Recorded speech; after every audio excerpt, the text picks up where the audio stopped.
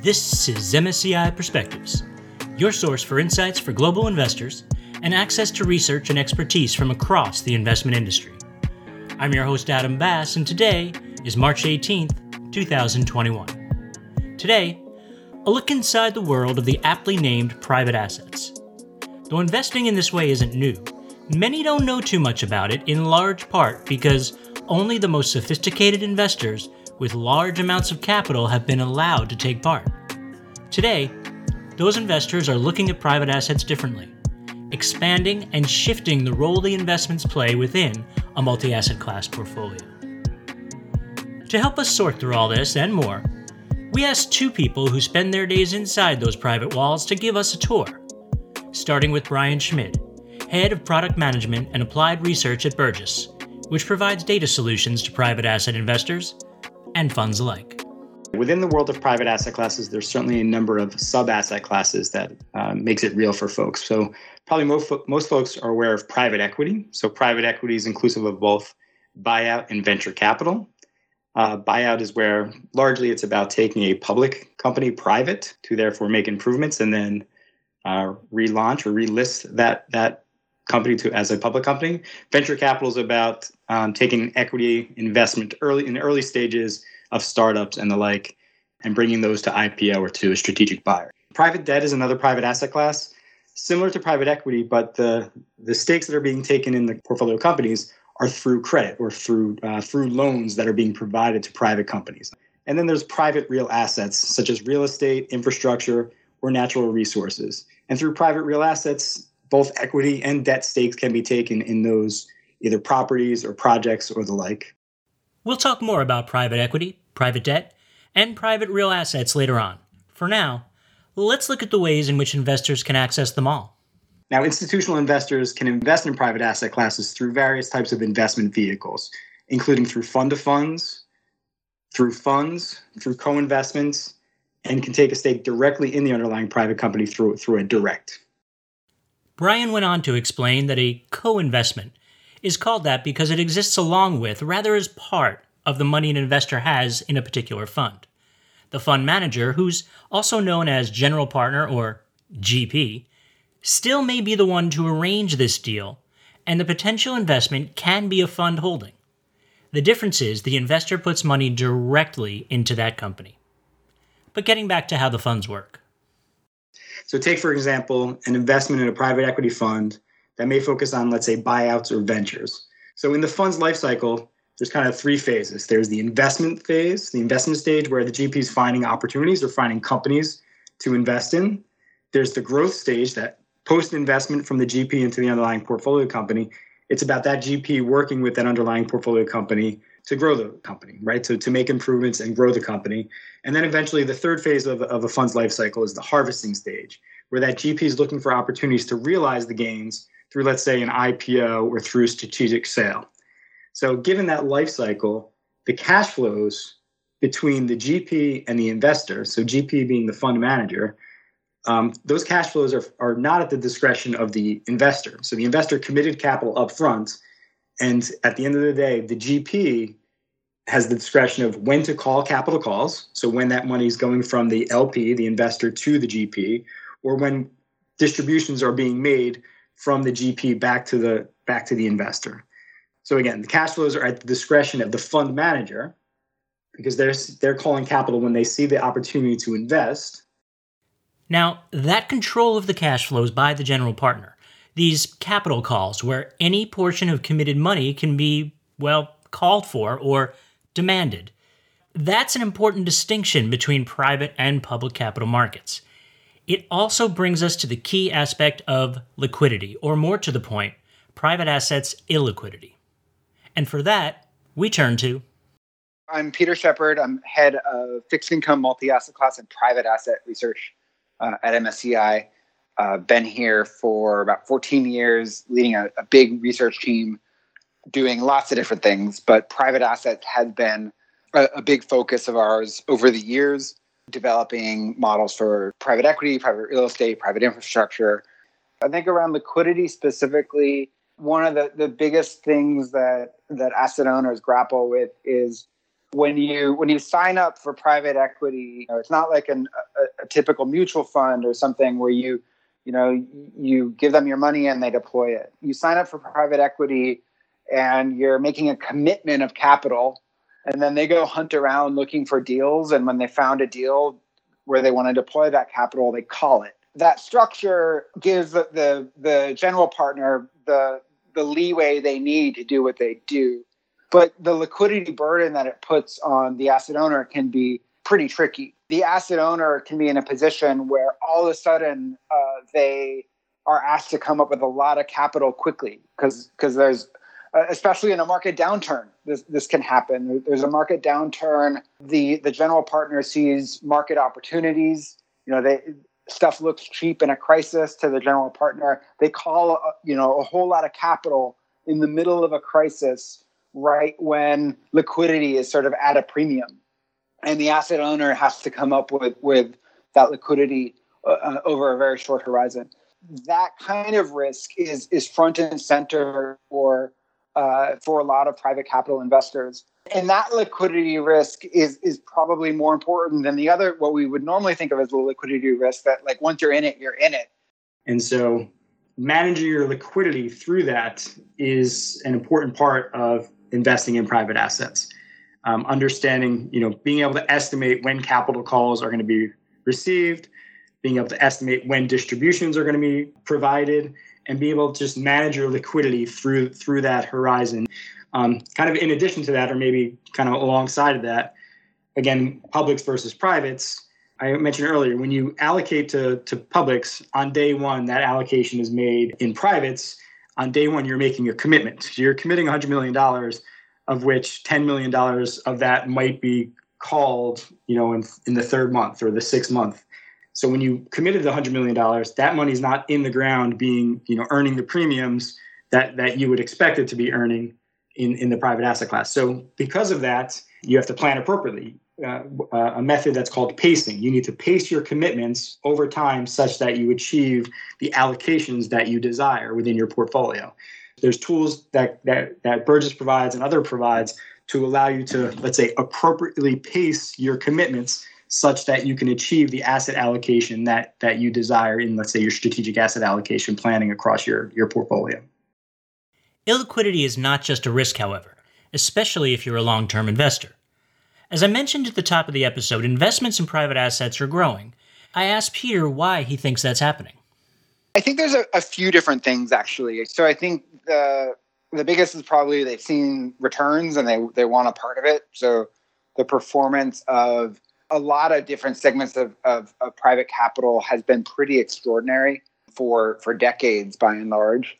And people want a piece of it. I think, there's been among asset owners, the Yale model, which is kind of an old story at this point, drove a lot of asset owners to be much more aggressive in going into private capital for long horizon investors who don't necessarily need liquidity. But I think there's actually more to it than just that story. Another big theme that we're seeing today is a lot of asset owners reevaluating their income portfolio. The income portfolio has been a big part of a lot of large institutional portfolios, both for income, but also for kind of the potential risk hedging properties that fixed income has played in a lot of portfolios. When equity goes down, bonds have tended to go up, and the two have balanced out. In today's yield environment, though, a lot of investors are questioning both pieces of that. They're questioning, there's not nearly as much income to be had in fixed income anymore. And then they're also questioning, how far down can yields go to provide that sort of flight to quality cushion. So I think a lot of institutional investors are looking at a lot of real assets, potentially replacing a significant part of fixed income in the old portfolio. Though, that said, I think maybe they need to recognize that, yes, the income is similar, but the characteristics can be very different. There can be a lot more growth sensitivity and different inflation characteristics, different real rate sensitivity in these real assets, different from fixed income. And so it plays that role, but it also plays different roles in the portfolio. And asset owners' shifts in approaches to portions of their private asset holdings, Well, that goes beyond swapping real assets for private debt. Traditionally, investors looked at private assets as, there's equity, there's fixed income, there's private. So let's make an allocation decision to each of those buckets. But I think a lot of investors are realizing, wait a minute, okay, operationally, yeah, a lot of the private assets have similar operational considerations. But as far as what's driving the returns, private equity in some ways can look a lot more like public equity than private real estate. So rather than saying, let's allocate to private assets and then figure out where we want it, increasingly they're shifting to a more factor-based asset allocation framework where they say, how much overall growth sensitivity do we want? Or maybe how much generalized equity exposure do we want? And then let's figure out how much of that is coming from public equity versus private equity, et cetera. Yes, and this continues to evolve. And I think this varies by institution. I'd say 10 years ago, you wouldn't have seen that. 10 years ago, you would have seen the privates being a completely separate team than the publics. These days, it's more integrated across the portfolio. Then listen, which tools, there's certainly still someone at the end of the day selecting which funds to invest in within the privates portfolio. So there's portfolio managers that are focusing on the private asset classes. But at the end of the day, there's a CIO who's looking across the total plan and whether or not he or she is deciding whether or not to distinguish between private and public, I think varies across the spectrum. This total portfolio approach also exposes a truth Peter feels many may not have recognized. So private asset valuations tend to be quite smooth. They are sort of subjective and they get updated kind of typically as the GP changes their books. A lot of investors, had thought that because the valuations look smooth and uncorrelated, that they're low risk, and increasingly investors have recognized, wait a minute, no, that's the valuations are smooth, the valuations are uncorrelated, but the underlying value is exposed to the same economy as everything else. So if the economy tanks, it doesn't matter if it's private equity or public equity, public real estate or private real estate, the assets are exposed to the same economy and exposed to a lot of the same systematic factors driving everything. Now, not all of them. The public market equity risk premium can jump around and driving a lot of noise in the public markets. The liquidity premia can affect private assets very differently from public. But it's this understanding of to what extent are private assets exposed to a lot of these same factors driving everything else. To what extent are they different is a key question that has really been obscured by the lack of transparency and the lack of really robust valuations. Okay, who had transparency on their private assets bingo card? I think as allocations continue to rise, if they do, I think it's unlikely that it would continue under this current structure. I think you need more transparency into the space. Risk management today is pretty patchy. That might be okay when private assets are a tiny sliver of the overall portfolio, but as more and more capital is allocated there, a lot of the standards that have been commonplace in public assets may need to take hold in private assets as well. All of this reminds me of conversations we've had on this program actually pretty recently around ESG and climate, as well as diversity, inclusion, and equality efforts. Now, those were, again, talking about listed assets, but in terms of transparency and reporting with ESG and climate specifically, it seemed to come down to a willingness by companies to disclose, but more importantly even, it came down to standards or lack thereof. How does this compare in the private space? Yeah, it's similar. So in terms of willingness, there's certainly a willingness of managers to provide disclosure to help their investors. That's not undeniable in terms of their willingness to provide transparency. The questions then become, what is needed to satisfy the investors' needs and how to go about accomplishing that. Listen, at the end of the day, Burgiss serves over 1,000 institutional investors in private assets. And the information that we are provided is the same information that's provided to those investors directly. We just make sense of it and kind of put it all together in a convenient form for consumption by the end clients in aggregate across the entire portfolio. So different asset managers have different levels of staff, different capacity to different things. So at the end of the day, listen, there's investors' needs vary across the investor cycle. It's up to a GP to then satisfy those needs in the best way they can. But those GPs, vary from GP to GP. The smaller ones may not have the capacity to satisfy all the needs of the end investors, but the larger ones have the staff and the people that can help do so. And given what you said, especially around the willingness, in your view, from your experience, do you see transparency increasing even more so over time? Undoubtedly. So the demands are continuing to increase across the spectrum. So listen, the two examples I would highlight, one is the private debt. So increasing levels of allocations to private debt, increasing numbers of managers either launching private debt funds, or so if they were already in private debt, they're now launching newer and larger funds. And if they weren't in private debt before, they are now increasing their capabilities to include private debt. If you looked 3 or 4 years ago, the levels of disclosure around the terms and conditions within the securities within private debt funds was limited.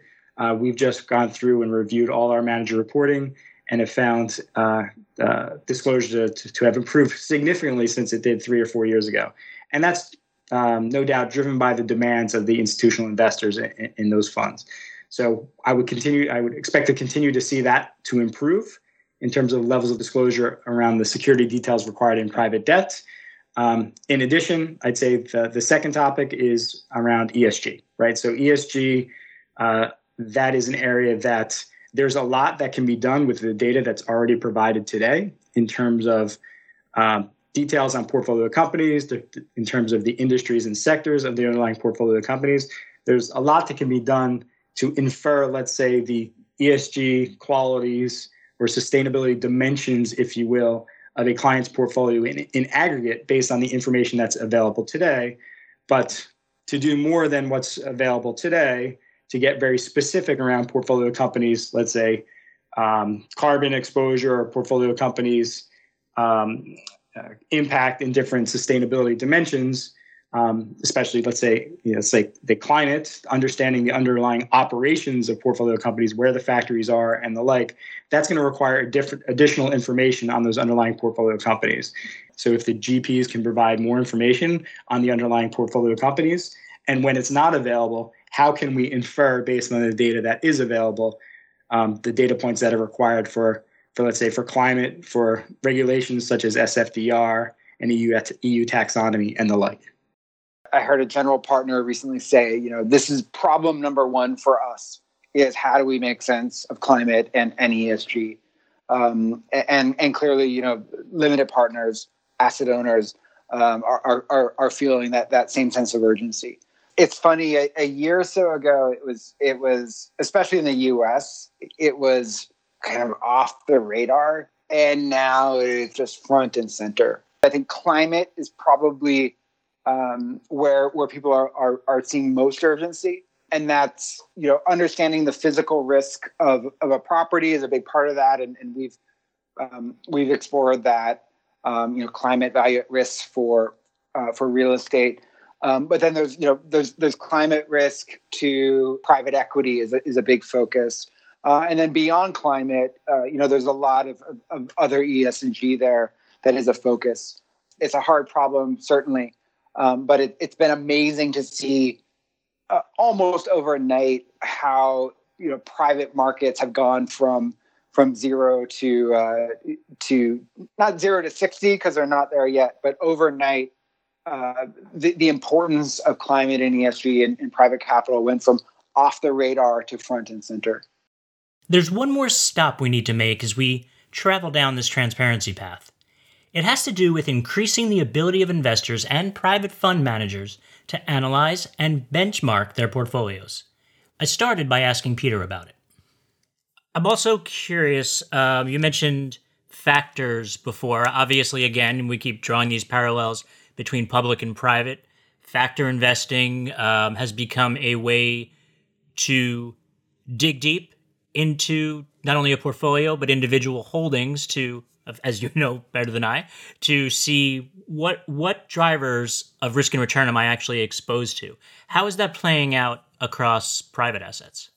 You mentioned the parallels between public and private, and I think that a key question that we have in a lot of these things is, to what extent will private assets converge more toward public, both in their returns, but also in, I think, sort of the practices of managing them, versus how are private assets just fundamentally different and will always have, a different framework around them. And it's not either or.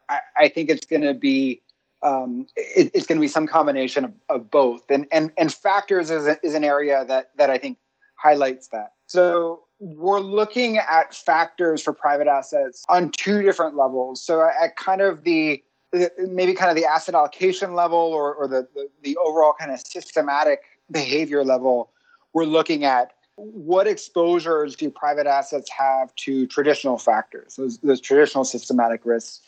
How much of private factor or private asset returns are due to what we think of as these sort of pure private effects. So liquidity premium being a big one, but there's others. Venture capital moves.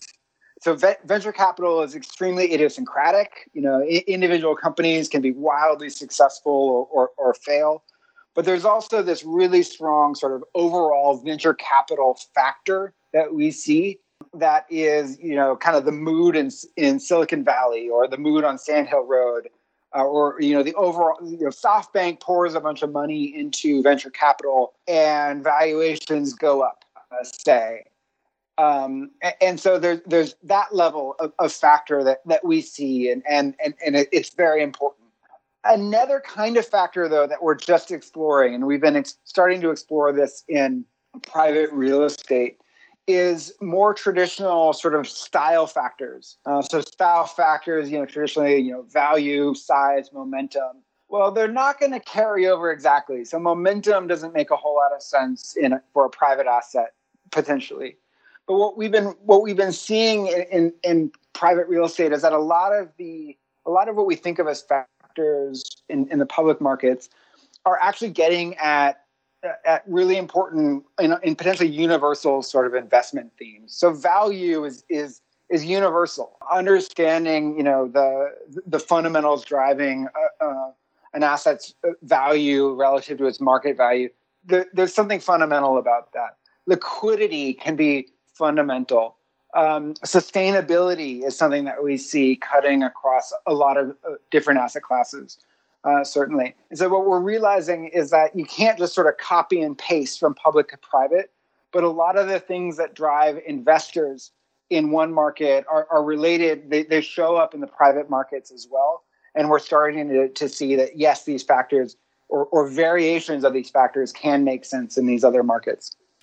The idea of a venture capital factor is fascinating, and it reminds me of a lot of the work that's been done recently in terms of different types of consumer sentiment factors, or even an ability to have employees work virtually factor. Different ways to analyze and get at what may be driving performance. So that's fascinating, especially with something as you say, idiosyncratic as venture capital. What you just described there are factors that drive, it doesn't matter whether something is public or private.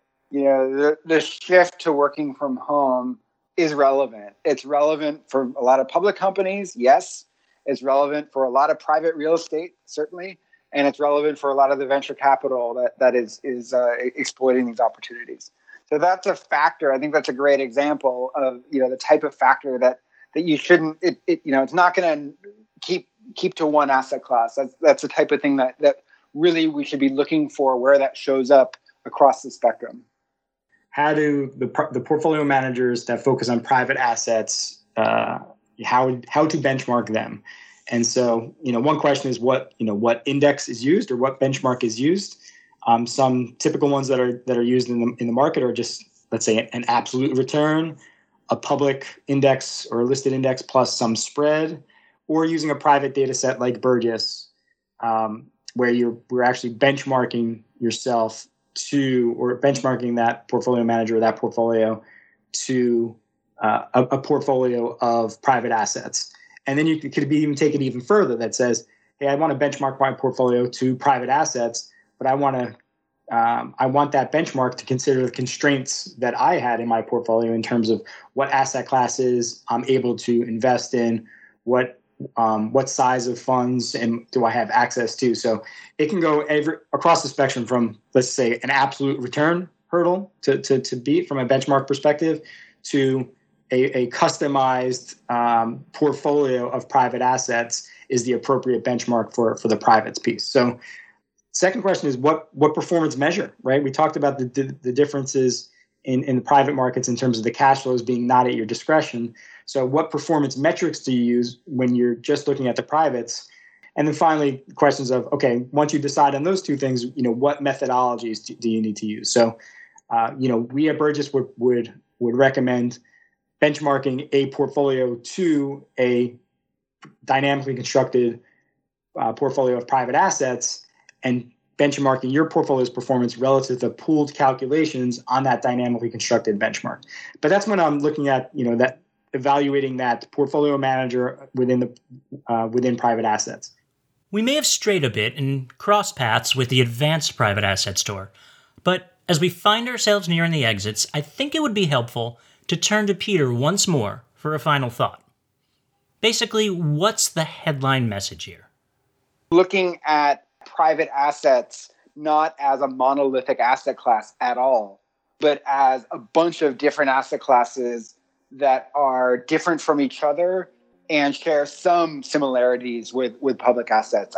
Increasingly, that's the direction that a lot of the most sophisticated asset owners are going in their asset allocation. That's all for this week.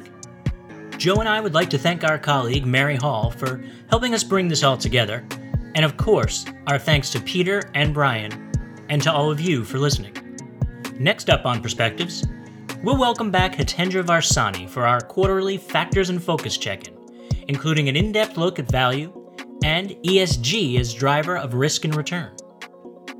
Until then, I'm your host Adam Bass, and this is MSCI Perspectives.